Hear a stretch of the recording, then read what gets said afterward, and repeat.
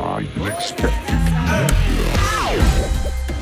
If your doctor does not ask about your sleep, does not ask about your exercise, does not ask about your nutrition, does not ask about your stress levels before he writes a prescription, then please, anyone listening or watching this, go and find another doctor, because those factors need to be addressed before the prescription gets written.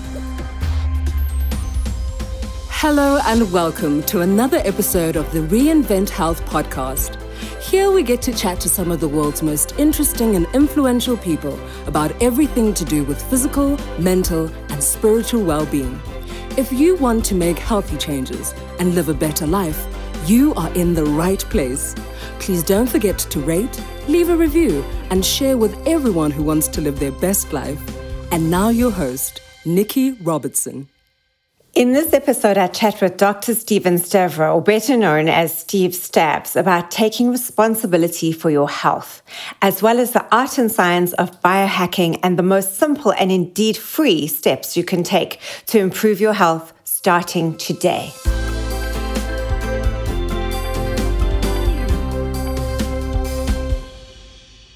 So Dr. Stephen Stavrou, known as Steve Stabs, if I'm not mistaken, on your incredible podcast. And since I've learned about it, I think I've listened to a good 60 episodes. You'd think I've got nothing else to do in the last couple of weeks. But yes, I have been soaking up all the information. So thank you so much for joining me on the Reinvent Health podcast today. Yeah, what a privilege to be here, Nikki, and just want to honor and respect you and value your contribution. And it's for us as people of health optimization to get together and collaborate. I think that's really, really important because there is a sort of collective consciousness growing now of people that are taking personal accountability of their health. Yeah, that's exactly what I want to chat about today is, we have to be responsible for our own health. And I mean, I hate to bring up COVID, but it has taught a lot of people, shown a lot of people that we do have a locus of control over what goes on with our bodies, or it should have landed for many people. So let's dive into, firstly, your background, how you got into medicine, and further down the line, personal health optimization and biohacking.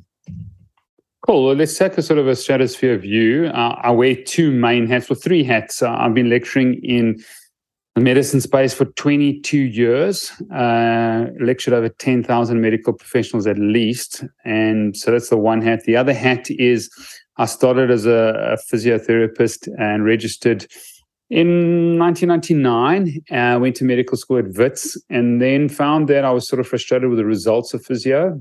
Decided to do dry needling, found out about acupuncture, started studying acupuncture, then registered as an acupuncturist in 2001.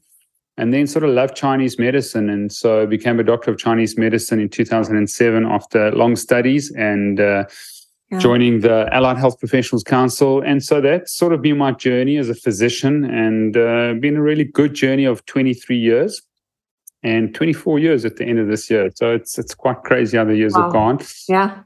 But I found, and this is sort of my big call, people listening out there, is often what people used to come into the rooms was they would have a huge issue, a medical condition, and then they would put changes in place. And then after 3 months, they would feel great. And then I'd find them back in a year's time, not taking their medication or not lifestyle changes that have slipped, whether it's nutrition or sleep or movement. And so I was frustrated that people weren't sustaining their transformation. And that's when I found out about probably biohacking in probably 2015, 2016. The early biohackers were quite radical with chips in their hands and maybe we want to sort of define biohacking and health optimization, which are interchangeably used. But so it's really about people taking ownership of their health, taking personal sort of accountability of their health to ensure that they can then maintain those changes and live a life of thriving. Because at the end of the day, I think people are too reactive and they're not sort of proactive. And that's the sort of narrative that we want to change. And so we've been looking at internal and external drivers, what helps people sustain change. And that's what we've done. And that's hopefully what the podcast and all our social media channels, are doing. We had an incredible last 30 days of reaching 1 million people have watched a video of me in the last 30 days. So we're really getting out there because we want to see the new generation beat the war against chronic disease, because we're losing the war against chronic disease, Nikki. And I think you know that, I know that, and we've got to do something together. Yeah. And, the mindset for many people is that we'll just go to the doc and get an antibiotic or a statin or some glucophage, and you can carry on doing what you're doing. But, for every pill, there's another pill. And for every pill, it's a growing understanding that pharmaceuticals are not a long-term solution. You can't live on chemicals. And, I think, thinking about my mom's era, where people were medicine was relatively new and novel. You could pop a Valium if you felt stressed out. And the side effects and what that's led to down the line has been quite eye-opening and quite horrific. So there does seem to be a dawn of realization, that prevention is where it's at, but it takes enormous amount of work and self-awareness, which we're not taught. So it is a challenge, but it is the way the world has to go.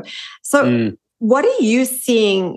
We call it the post-COVID apocalypse. What are you seeing in your practice? I'd say maybe over the last 2 years, but even longer, more and more of that is becoming in your mind more and more chronic.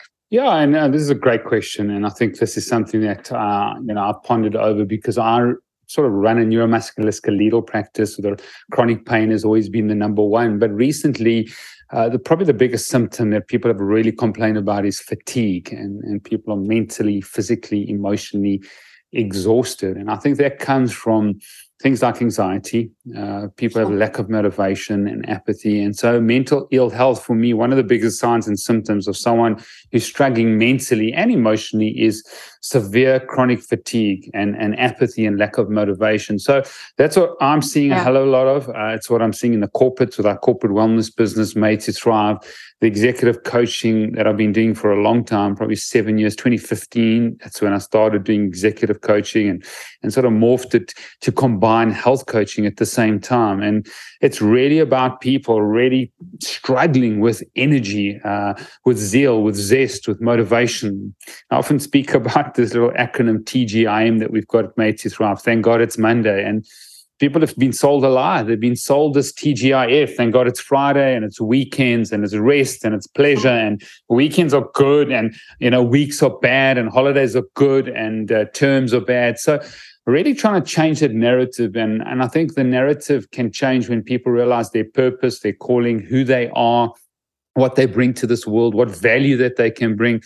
And that the feelings of satisfaction, contentment, and fulfillment are crucially important, if not more important, than people feeling happy. And so we sort of got an aversion to the word happiness. I feel that it's very temporary.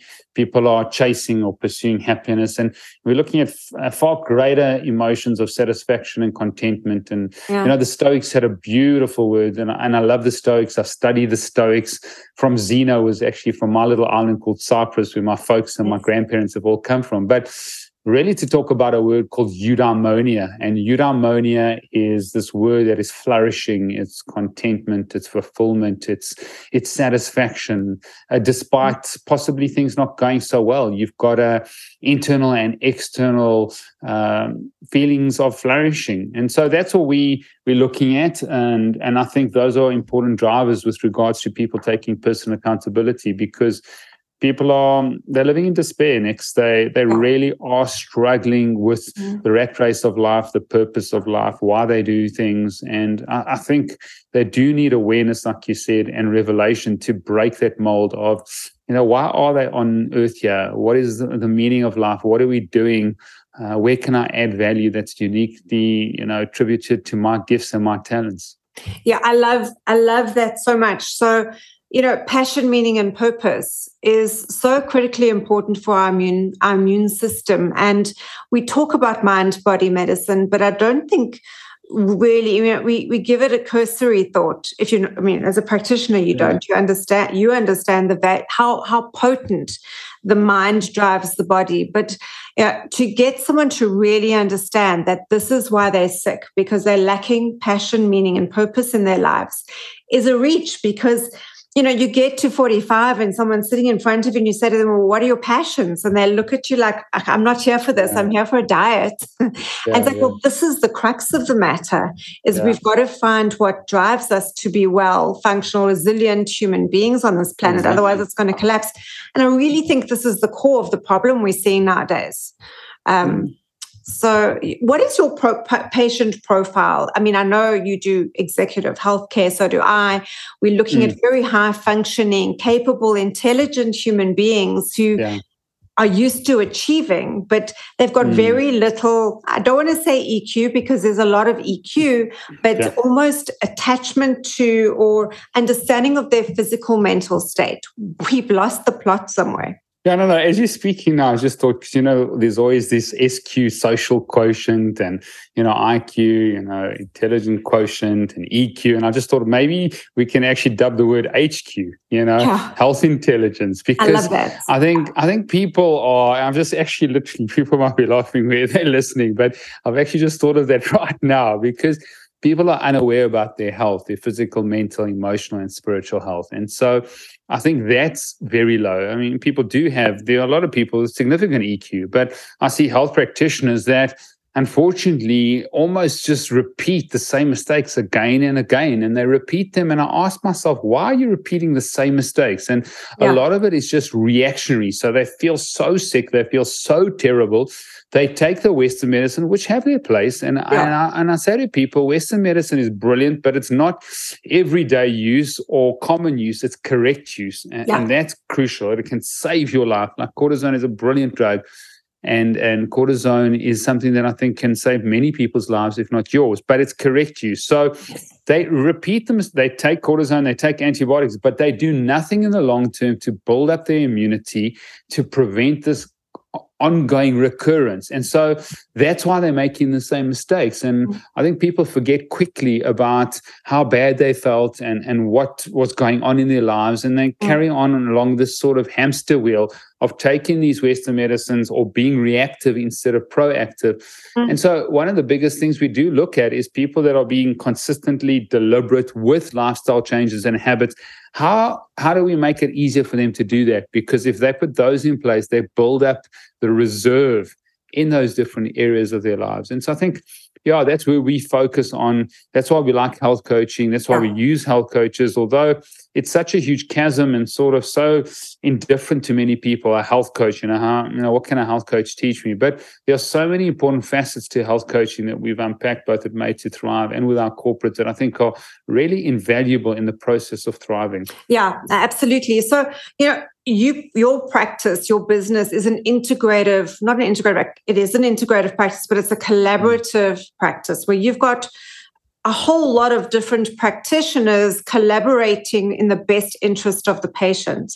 And if you look at the standard medical model, a patient will go to their GP and tell them the story. They'll be referred to a specialist and have to start over again with the story. And not only does that build up fatigue in the patient, but everyone's working to different ends. And it is very obvious to anybody, the patient especially, that they're not getting anywhere. We're not solving a problem. So, we know, being in this industry, that a collaborative practice is the way forward. So how do you see that, from personal experience? But James Maskell his thing is the collaborative practice, is making a broader experience of healthcare more available to everybody, because you bring down the cost, firstly, and you give the patient a much richer experience where they can actually heal, not just go, hamster on the wheel day in and day out, year in and year out with the same prescription. So what is your take on the collaborative practice and how do you see that growing? Fascinating sort of medical paradigm that I think is really open to investigating in this country. I think South Africa needs, and I sit on the South African Society of Integrative Medicine and on the WhatsApp groups and part of that organization, and there's some incredible practitioners that are working together, but they're working from different sort of physical addresses, which has its place, Yeah. and patients, do get good care, because I think at the end of the day, the care is the most important that comes with a practitioner who's willing to incorporate others into managing patients. But I think we really need someone like Dr. Mark Hyman, and because James has been both on our podcast. Yeah. He wrote a brilliant book called The Community Cure that I refer to significantly. Yeah.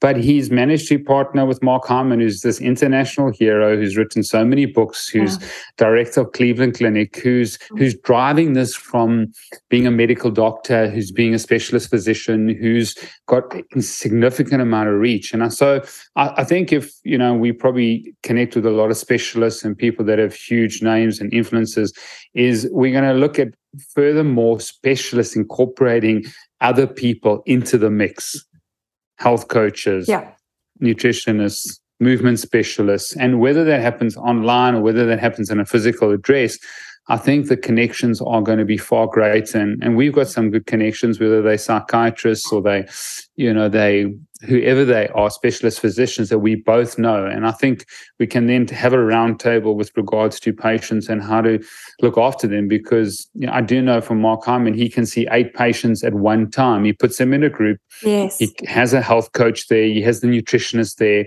It makes it financially viable for himself and his team.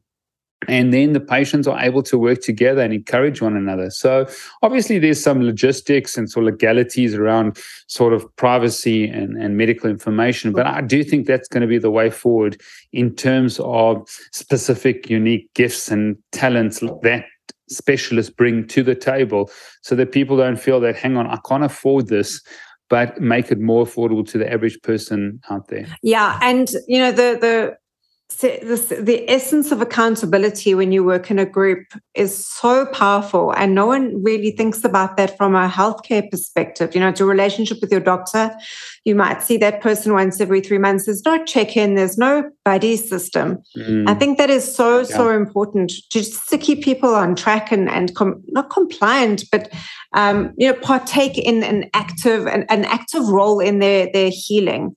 So there must be a way, and I'm sure, with practices like yourselves and what we're planning on sort of doing in the future, is reaching more people and helping more people help themselves. It's really, really important. Absolutely. And I think we've got to get also, there's a problem with certified health coaches, the certification, the training, and the people that I've spoken to, often the specialists, they're concerned about that it's going to be sort of very contrarian to the way they do their practice and their patients and that. So there's got to be alignment in terms of values with regards to how doctors want to see their patients work out lifestyle changes. But that's all possible. I think, like you said, it's going to take work, it's going to take energy, it's going to take someone who's got a vision to put this in place and make it more accessible and then make it more effective. So at the end of the day, we're both looking at patients being able to look year in, year out, and ensuring that they sustain their transformation, not short term. And as they do that, we know you look after the brain, you look after the heart. You look after the heart, you look after the brain. So many of these lifestyle changes, people don't even realize they might go in for cardiovascular issues and they've had a heart attack, or they've seen that they've got sort of, heart disease, but they don't realize they're looking after their heart, they're looking after their brain and preventing a myriad of other problems. Or they start moving and prevent back problems that they would have, had by moving and helping their heart. So it all works synergistically. And so I think the future is going to be one of health coaches. The future is going to be one of education, especially the next generation, who unfortunately haven't been educated by their parents, I think, correctly. And if I look at the sort of baby boomers, they saw medicine save people's lives. Before medicine and antibiotics came along, people used to die. But people that were living had high quality. They didn't get a lot of the chronic diseases. So medicine saved their lives. They were in awe of it. And whatever the doctor said, they just did. Absolutely. And that was the problem, is brilliance in itself. And I often give this example of antibiotics, saved millions of lives. I'm grateful for antibiotics, but wow, destroying millions of lives now by overuse. So it's a double-edged sword, and people have got to realize when they take something, as great as the reward is, there's significant risks that they need to be aware of. No, exactly. And what it brings to mind is that you do what the doctor says, that how the specialist was so revered. And what we're looking at now is the need for a super generalist, somebody who understands, as you said, all the interconnectedness of these different systems. And I mean, Chinese medicine is about the interconnectedness of the endocrine system to the gut, to the brain, to the liver, to the heart center. And, we can't ignore this anymore. And nothing is so frustrating as you go to a GP and your child's got an ear infection and they don't even ask you don't spend 5 minutes asking a question and off you go with an antibiotic. And no one asks, does this child spend their life in the swimming pool? And, more questions about what they're eating, how much dairy are they consuming? Yeah. There's so much more to this than just an ear infection. And we're getting tired of it. So can you elaborate just from the Chinese medicine, the acupuncture point of view on the interconnectedness of the systems and how we should be really paying attention to that? Yeah, I think it's something that's really, really important. And ancient Chinese medicine doctors, you used to pay them on a monthly basis to keep you well. As soon as you got sick, you stopped paying them. So the doctor was really, really concerned about your movement, your exercise, what you were eating, how you were sleeping, your relationships, whether you had a purpose or not. And so it was a model and very much based on vitality. And I think they've got a very good thing going there. I think it is a double-edged sword. I mean, people love or hate vitality, but it's in a model of, the better healthier you are, the better you do, the better we do. And I think that is important. I think that's what's really been great about their program. So Chinese medicine does look at the root cause of disease and does look at things that are crucially important, like sleep, movement, nutrition, relationships. And, I just released a video now. And for those people listening, is that if your doctor does not ask about your sleep, does not ask about your exercise, does not ask about your nutrition, does not ask about your stress levels, before he writes a prescription, then please, anyone listening or watching this, go and find another doctor because those factors need to be addressed before the prescription gets written. Now, is there time for prescription? Absolutely. Sure. Crucially important. But some of these factors really, really need to be looked at before prescriptions are written. So Chinese medicine, absolutely. I don't think there's enough of us, locally. We've got down in Cape, what's it called again? University of Western Cape that does UWC, that does Chinese medicine. I think it's incredible because it looks at patterns and diseases and roots and causes in that. Very, very much sort of herbal based.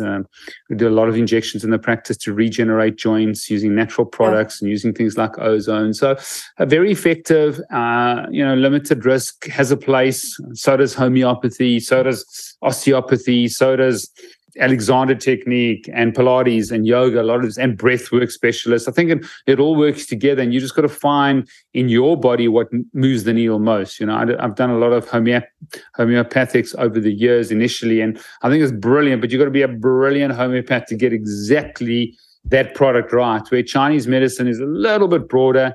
And so I find that it was quite effective quickly. Yeah. So let's swing back to biohacking, because this is the thing. This is what's really enabling people, whether it's through gadgets and wearables or infrared. And I want to talk about all these modalities, about what fascinates you in your practice about, and where you're seeing the biggest improvements, changes, shifts taking place. And what is biohacking for someone who has never really heard this term or doesn't understand it? Yeah, good place to start. Biohacking, I would just have another word for is health optimization. But like my wife says, Minnie, what does health optimization mean anyway? But so whether you hear biohacking or health optimization, I think they're pretty similar. We have a definition. It's the art and science of assessing and adapting your internal environment, which is your body, and your external environment in order for you to thrive physically, mentally, emotionally, and spiritually. So it's looking at internal and external environments. And an external environment is something, that is quite, like I give this analogy often, is we've struggled with sinuses. Thank goodness we've had a lot of rain now. But an external environment is looking at your humidity. And so in our house here in Bryanston, often the humidity is 15, 20% in my daughter's rooms. And so it's very dry. So we've got humidifiers and diffusers going with essential oils to keep it at the 45 to 50%. So that would be an example of biohacking with regards to an external environment, whether it's air quality or radiation or humidity. And then an internal environment is what a lot of people do the whole time is they step on the scale or they measure their blood pressure and they make changes based on that assessment. And obviously that has progressed to things like the Apple Watch and, Aura with sleep data. But really it's about assessing and making changes based on those assessments and making it personalized where you don't have to necessarily go for a blood test. Is a blood test a form of health optimization? Absolutely, because you get the feedback, you look at it. Patients and the public are really doing their own research and education now, and that's why we really believe in the podcast and the social media channels so that they can educate themselves and then make the necessary changes. So that's really the definition of biohacking. And the heart of biohacking that we talk about is to hack through traditional dogma of big food and big pharma, because unfortunately, a lot of these organizations and companies do not have your best interests at heart. They are not benevolent organizations. They don't really care how you do. What they want to do is fulfill shareholders' sort of needs. And so I do say to people that you do have to hack through something. You have to hack through traditional sort of thinking and look at a way forward that actually benefits you. And COVID is a typical one. We've been talking about vitamin D for 20 years. I've been standing on the bandwagon. I first lectured on vitamin D in 2006, and everybody thought I was crazy. And we looked at the sort of ranges of 30 to 100 NGs per ml. That was the functional medicine range when I studied. And now all of a sudden things have changed. The range is lower. And in the last 2 years, obviously with the COVID and the pandemic, everybody's talking about vitamin D, but they don't realize that the ranges have changed. And so we look at these functional diagnostics and we really got to make sure that we can hack through what's actually going on. I mean, many of these lab tests, the ranges are based on 2017 osteoporosis data. What's going to prevent you from getting osteoporosis, not what's going to improve your immunity, what's going to help you prevent cancer. And we know that vitamin D, being a serosteroid, being a hormone, is crucially important for your immunity, your overall health, switching on 400 genes about. So measure your vitamin D, make sure that it's in the right range. I think that's up to you to make sure that it's optimal. And these ranges are crucial because you need to make sure they are optimal, not just, sufficient, like a lot of, practitioners will look at these ranges. So there's health from a health optimization. What you offer in your practice includes, and I know you're very passionate about infrared, and let's chat a bit more in depth about that and as a healing modality and how you use infrared technology as a healing source. Sure. Look, and I think let's take a step back there and look at sort of a stratosphere view on that. It's really about PBM, which is photobiomodulation. So infrared, red light, a lot of these light devices, they sort of fit into a group called photobiomodulation. And really what that means is basically light therapy. And so we become, because of our indoor lifestyles, we become red light and infrared light deficient. And so John Stott, who wrote a brilliant book called Health and Light, I think it's in the 50s and 60s, somewhere around there, spoke about a condition called malillumination. So people out there, you might have heard of malnutrition, but we have a huge epidemic called malillumination, and we're becoming infrared and red light deficient. And so as we sit in our cars, the windscreen and the window unfortunately block 42% of the sunlight of red light and infrared. So we do not get that. And then people go to the dermatologist, Nikki, and they say, the driving side, look at the damage on my skin. Well, the damage on your skin is there because the UV is getting through the glass and the red light is not getting through. That's where the damage comes. And UV has been shown multiple times in research studies to cause oxidative damage. It does. But the sun is so perfect and so created in such a unique way with the different light spectrums that the red and the infrared is protective. And so we become sun phobics because we believe that it causes all this damage. Now, it's about dose. And that's why I believe in infrared. I believe in infrared saunas. I think it's probably my number one biohacking device. We're trying to get it to a place where it's portable. Like we've got a product called the Flex Beam, which is a portable red and infrared device because of the cost of infrared sauna. Obviously, getting in front of red, people might have heard of Juve. They might use Juve. We use a company called Sauna Space because it's an incandescent globe of near and mid infrared. And there's a lot of research that I think is really good. when it comes to that. So it's about getting the right light. And I think the right light is crucially important for your health. It's crucially important for your mitochondria, which are those energy factory cells in your cells that produce a lot of energy. And not only energy, they are so important for so many functions. And they are light sensitive or photosensitive. And so the complexes and the receptor sites on the mitochondrial wall are light sensitive. And so red light and infrared can really help those mitochondria function correctly. And that just helps all chronic diseases improve. So that's why we believe in it. Obviously, infrared sauna is huge from a sweating perspective. The amount of detox you get is my number one detox program that I give people to try and get to, because you get to use binders that really help people detox with infrared sauna. I don't think we're sweating enough. I think that's a big change. We're not being able to sweat and get rid of a lot of these toxins that are fortunately pernicious in our society. I mean, the average woman, if you're listening out there, by your first cup of coffee has put 168 chemicals on her skin. 168 chemicals. And these are endocrine disruptors. What that means, they are hormonal disruptors that cause a myriad of problems. We've seen in the last 20 years that millennials are the weakest generation of all time. They've got the lowest testosterone recorded of all time. In the last 20 years, baseline testosterone levels have decreased by 50%, Nikki. It's a huge problem. It's a significant issue. And women, people don't realize women have got more testosterone in their body than men's.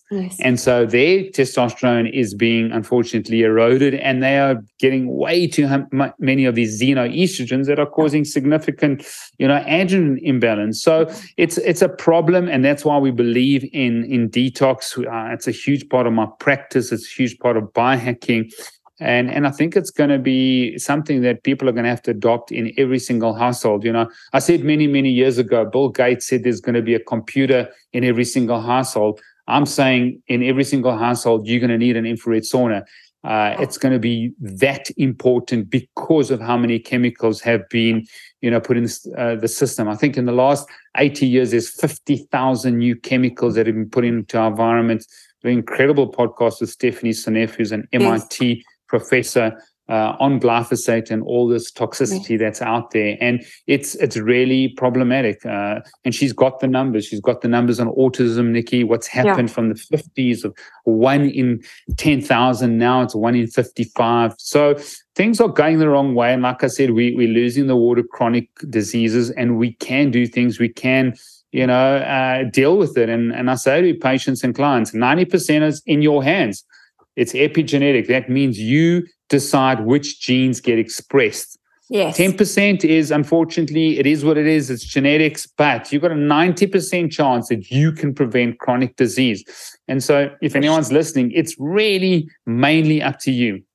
You can do it. There is hope, and there are people like yourself, people like myself and my team and your team that can help you along the health journey. Stepping back to the vitamin D, and vitamin D is cancer protective. It's a precursor to making hormones. And this talks to everything you've just spoken about lower hormone levels and not being able to cycle through a detox those estrogens out of the body. And human beings are meant to be in the sunlight. And I've always said, of course, you don't want to burn yourself in the sun, but I think it was a post that you had on Instagram recently about creating a callus, a natural sun shield. And vitamin D is the pro-hormone or the precursor to hormones that is generated by sun exposure, yet we're slapping these chemicals on the body, which is causing the problem. So somehow, and there are plenty of products out there that don't contain the chemicals. And if you just clever about it, you don't go outside in the midday sun in the middle of summer and burn. You've got to, one of the best tools, and many biohackers speak about it, is early morning sun exposure with no glasses on as the sun is rising. Is one of the best times of the day because there's no interference, and you're gently just exposing yourself to one of nature's most incredible times of day. And there are plenty of people all over the world listening to the show, but in Africa, where the majority of our audience is, we have a gift of having sunlight for 2/3, maybe more of the year, and to not use that is just ridiculous. Yeah, exactly. And I mean, 95% of people that I test are vitamin D deficient. That's a problem. And it's a huge issue. And people think sunny South Africa or sunny Africa, they're going to get enough sun. But unfortunately, they're not getting it because often they're putting all these SPF factors on them, which is what's needed because they're burning. So they're not doing the morning sunlight. They're not ensuring that they're limiting seed and vegetable oils. And this is your game. What it does with regards to burning. So they're taking all this canola, they're taking all this sunflower, this palm oil, fructose corn syrup, corn oil, and it's affecting their ability to actually limit burning. So, these things are interrelated. And I think that's why the education, system needs to change. People like yourself and myself need to get as much as exposure as we can to educate the new generation to say no to this canola intoxication. Say no to the sunflower oil intoxication. The half-life of these things is 2 years. That takes 8 years. Yeah. It takes 8 years to get out your system, out of your cell membranes that it's been incorporated in. So these things are fundamental things. And unfortunately, big food has hidden probably about, I think it's 80%. If you're at a traditional supermarket, 80% of packaged and processed foods has got these seed and vegetable oils. And many people think it's far worse than sugar. It's far more pernicious to diabetes. I just remember talking to Tim Noakes and having a look at saying, listen, we need the low carbohydrate, low fat, and the low fat there is these vegetable seed oils, these omega-6 oils that are pernicious, and high fat diet, the good fat. So, I said to him, it should be LCLFHF, I said, Prof. And we had a good chuckle because people are unaware of these damaging fats, these trans fats, these hydrogenated oils and fats that are causing significant problems. And they are hidden by big food in all these delicious, yummy foods. And they are made to be delicious and addictive.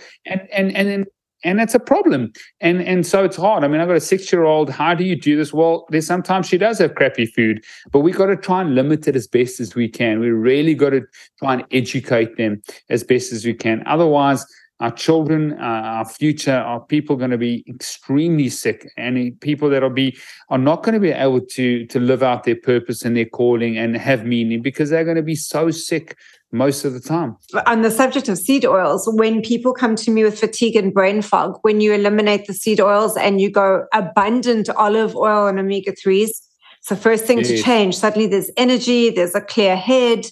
And I mean, if that isn't convincing enough, you don't feel like you've got a hangover anymore, because this is a toxic soup that we are drinking, we are saturating our bodies in, and it is dangerous. It is so dangerous. So there's always a way around. Absolutely. This is not the way humanity was meant to live. 100%. And I've done I think over 500 tests of omega-6 to omega-3 ratio tests, and I haven't had a single person in the right range.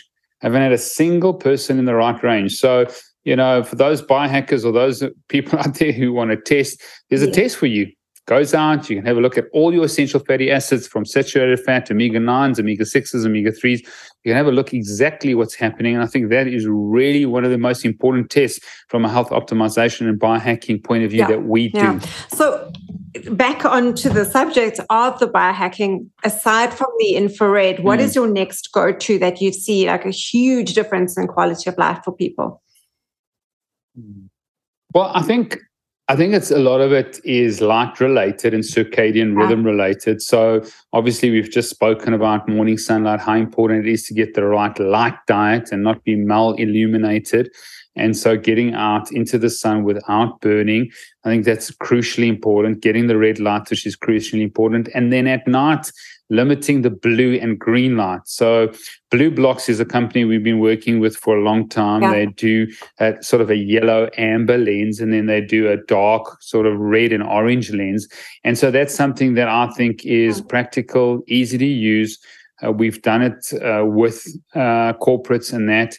It does take a little bit of time to get used to, but they start seeing the data on their Oura rings, So a lot of people have sleep trackers. You might have an Oura, you might have a Whoop, you might have a Garmin. I think it's probably one of the best health tracking devices from a biohacking perspective because it gives you a lot of data.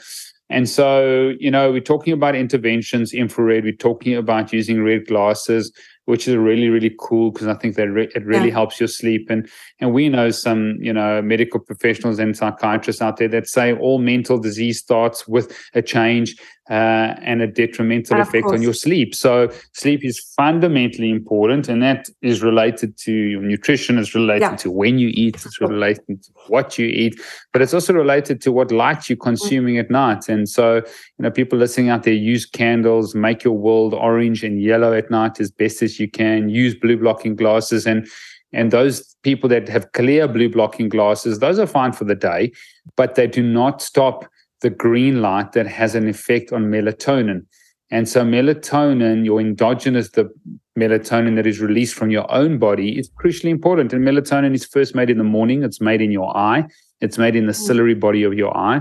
So that's important. Every single cell in your body makes melatonin. It's the master antioxidant, more important than glutathione, where people think is a really important antioxidant, and it is. But you need melatonin. It's the most important. And so how do you make sure? You make sure that your circadian biology, that means your wake-night cycles, or your day-night cycles and your wake-sleep cycles are correct. If you do that, you optimize health significantly. And I've got some patients whose nutrition is not on point, but their circadian biology is. And so they'll eat at lunch and they won't eat again.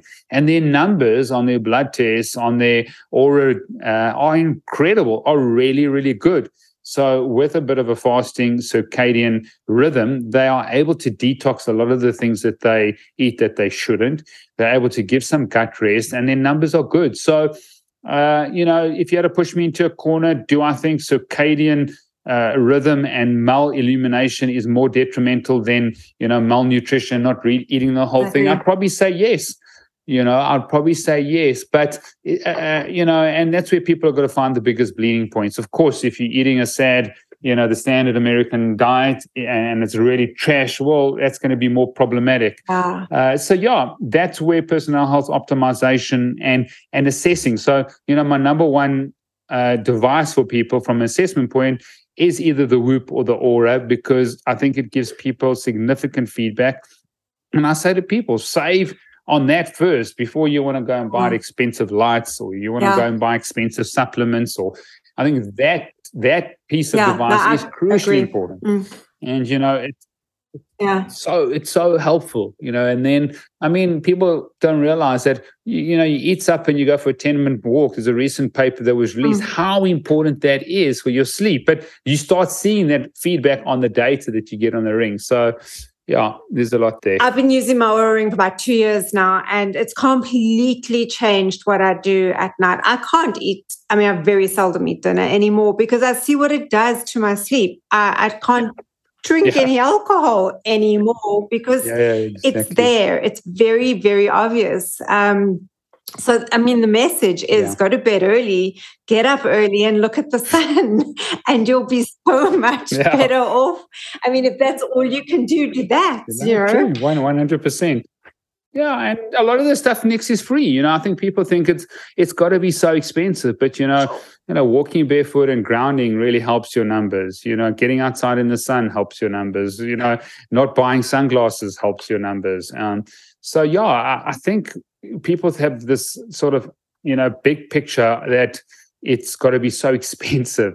It doesn't. Yes, is there a role for supplements? Absolutely. Is there a role for, good, wholesome food that you've got to spend a bit more money? Absolutely. But there's a role for a lot of other things. Walking's free. Hippocrates, the father of medicine, he said man's best medicine, is walking, and what that can do in terms of people's health. And people take that for granted. I say to people, when it comes to movement, our movement pillar, it's better to get like 12,000, 14,000 steps a day than sitting in the gym for an hour. Is that important? So, I think it doesn't have to be so pricey and so costly and so unavailable or unaffordable to people out there. You know, our children, like, get them out into the dirt, get them to hug dogs, you know, get them to go to the sea and put their feet in the sea and the beach. And that's so good for their microbiome, and get them into the sun, which helps their microbiome, the bacteria, the fungi, the protozoa, everything that we host in our bodies. So I think, it's an important message for people to understand. Yes, the red lights have their place, pretty expensive. You know, I think there's a place for that, but a lot of the stuff is affordable. You know, those that have got a sleep tracking device, I think that's important. I mean, some people have got a basic Fitbit that can, you know, a lot of these devices, even the Aura, I don't think they're that accurate. And there's a difference between accuracy and precision. So a device that makes the same mistake is really what you want. You know, we spoke about the body composition and that. We want to set trends. We want to see where they're at. And I think they give us feedback. You know, even with the Aura Ring, I'm not looking at my Aura data every day like I used to. It's twice a week looking at trends, you know. So I've got Aura data for 2.5 years, incredible. But I'm going also on subjective sort of feelings. How do I feel? So let's just, you know, while we're on the subject of sleep and circadian rhythms, you've done a lot of, posts on coffee. And coffee is a biohacking tool in and of itself, and probably the most prolific stimulant and drug that people use to biohack their energy. So what are your thoughts on coffee? How much should we be having? When should we be cutting it off to optimize our rhythms? Coffee is something that is, you know, we do the snip and see if you are a fast oxidizer or a slow oxidizer. For some people that are concerned about coffee, a lot of people can tell you whether they metabolize it quickly or slowly. Yeah. You know, at the end of the day, it's a very unique thing. If someone's got gut distress, caffeine in the coffee can cause significant problems. Then there's the idea of, you know, dairy. Our dairy, unfortunately, is not great. It's one of the things, unfortunately, fortunately, should I say, it's sort of I let my hair down a little bit with dairy, but I can't have too much of it. And, you know, those are the things that you got to make a call, is where you're going to let your hair down. So, I mean, it's very long-winded, this answer, because I don't think people want to hear, okay, well, you know, Dr. Stav says take 3 or 4 cups and that's it. You know, if it causes jitters and it affects your sleep and it affects your gut, well, you know, listen to your body. If it affects your Aura data, listen to your body. But I find it very beneficial in the morning with my exercise. If I can do it black, I do. If I don't do it black, then I'll try and use something like a macadamia milk, not the traditional ones out there that have got omega-6 oils that have got some real bad stuff. But there are some coffee shops that actually take real macadamias and they like liquidize them and crush them with water, which is absolutely incredible. So, yeah, there's the case of 2, 3.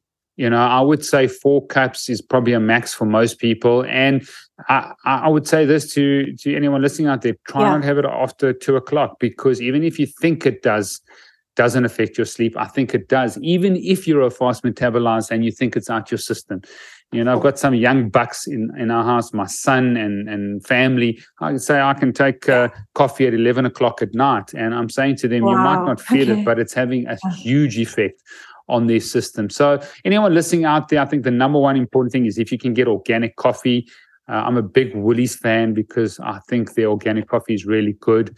There's fair trade and there's single origin coffees, but I think mold and mycotoxins.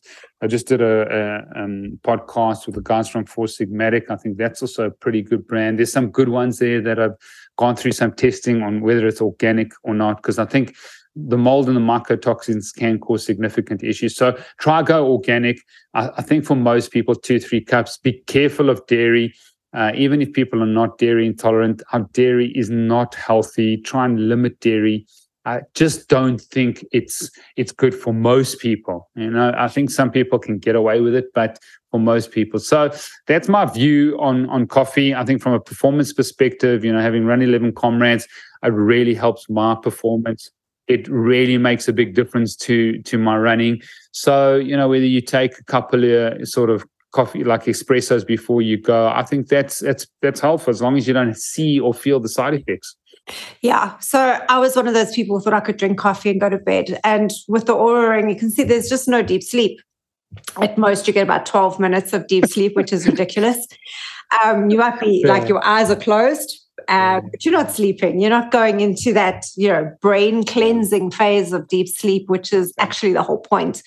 And while you're talking about Four Sigmatic, is what I found is if you take some lion's mane with your coffee, you need less. So you find that 2 cups of coffee is actually hitting the spot that you've got that awareness and the focus, but the calm focus, not that adrenal push. Yeah. And you just find you need less of the stimulant. So there's definitely a synergy with the medicinal mushroom. And people need to find their mushroom of choice. There's so many out there. And that's another hack, just to see if you're taking the coffee because you need to wake up in the morning, maybe you should be looking at why you're not sleeping properly to begin with. Correct. But look, and once again, there's so much research on preventing liver cancer. Deepak Chopra's brother called Sanjeev wrote a book, The Big Five, and one of them was coffee, and he hardly saw people having liver toxicity or liver cancer that had 4 cups of coffee. So I think the research is robust, that it is beneficial. It's just, we got to know the motive behind it. Are you taking it just to survive, or are you actually taking it to thrive? And so one of the big questions we ask regarding food or anything people take is, why do you eat? And people say, because I'm hungry. But are you eating to survive or are you eating to thrive? And, when you look at the next thing, are you eating that, whatever, that 5th cookie for survival or for thriving? And so I think that's an important internal sort of question for people to ask themselves. That's a really good thing to think about. I always say to people, is what you're eating taking you towards or away from where you want to be in life? It's just that simple. And when people start eating healthier, they feel better for it. They get the same reward mechanism for eating a healthy meal that isn't going to make them feel sick in the long term. So we are heading up to an hour, and I don't want to keep you waiting because you have a family. This has been absolutely wonderful, and we could probably chat for another hour solid, because we haven't even touched the surface of what biohacking means and where it's going. So Steve, thank you so much for your time. Yeah, pleasure, Nikki. What a privilege. Thank you. And I can't wait to get this out there and getting people to think differently and take some responsibility for their own longevity, health, happiness, and just well-being in the long term. Yeah, well, thank you so much. And to everyone listening out there, there is hope. Doesn't matter where you are. It's one incremental step. It doesn't have to feel overwhelming. People look at it and say, he's doing this, he's doing that, he's got this on point. How do we start? We start one step at a time. So anyone out there, just move a little bit more, whether it's you're sitting on 3,000 steps, start to go to 4, start to go to 5. You can only have 5 minutes of your, morning sunlight. Start with 5 minutes, start with 3 minutes of your feet on the ground. I think we've got to break it down. Next, we've got to distill it. We've got to make it a little bit more simpler so that people feel that there's hope. Otherwise, people look at this thing and say, it's not for me. There's no ways I can do it all. Well, you don't have to do it all. Just start with a small incremental step. So thank you for Reinvent Health. I think you guys are doing amazing work. So I look forward to collaborating with you. We need more people like you. We need media out there. We need another story, another narrative. And I think the new generation, at least what I do like is they're the ones who comment on Instagram and LinkedIn and TikTok. Some of our most viral videos went viral on TikTok. So they are on their devices, the good and the bad and the ugly, and we've got to find them where they're going to be. We can't just say, they're there, we're not going to be there. We've got to meet them there and try and sort of then put boundaries around this sort of digital sort of revolution that we're on. So, I think people just got to look at, there's a lot of hope out there. There's a lot of hope. And start with what you've got. Exactly. Thank you once again for joining me for another episode of the Reinvent Health podcast.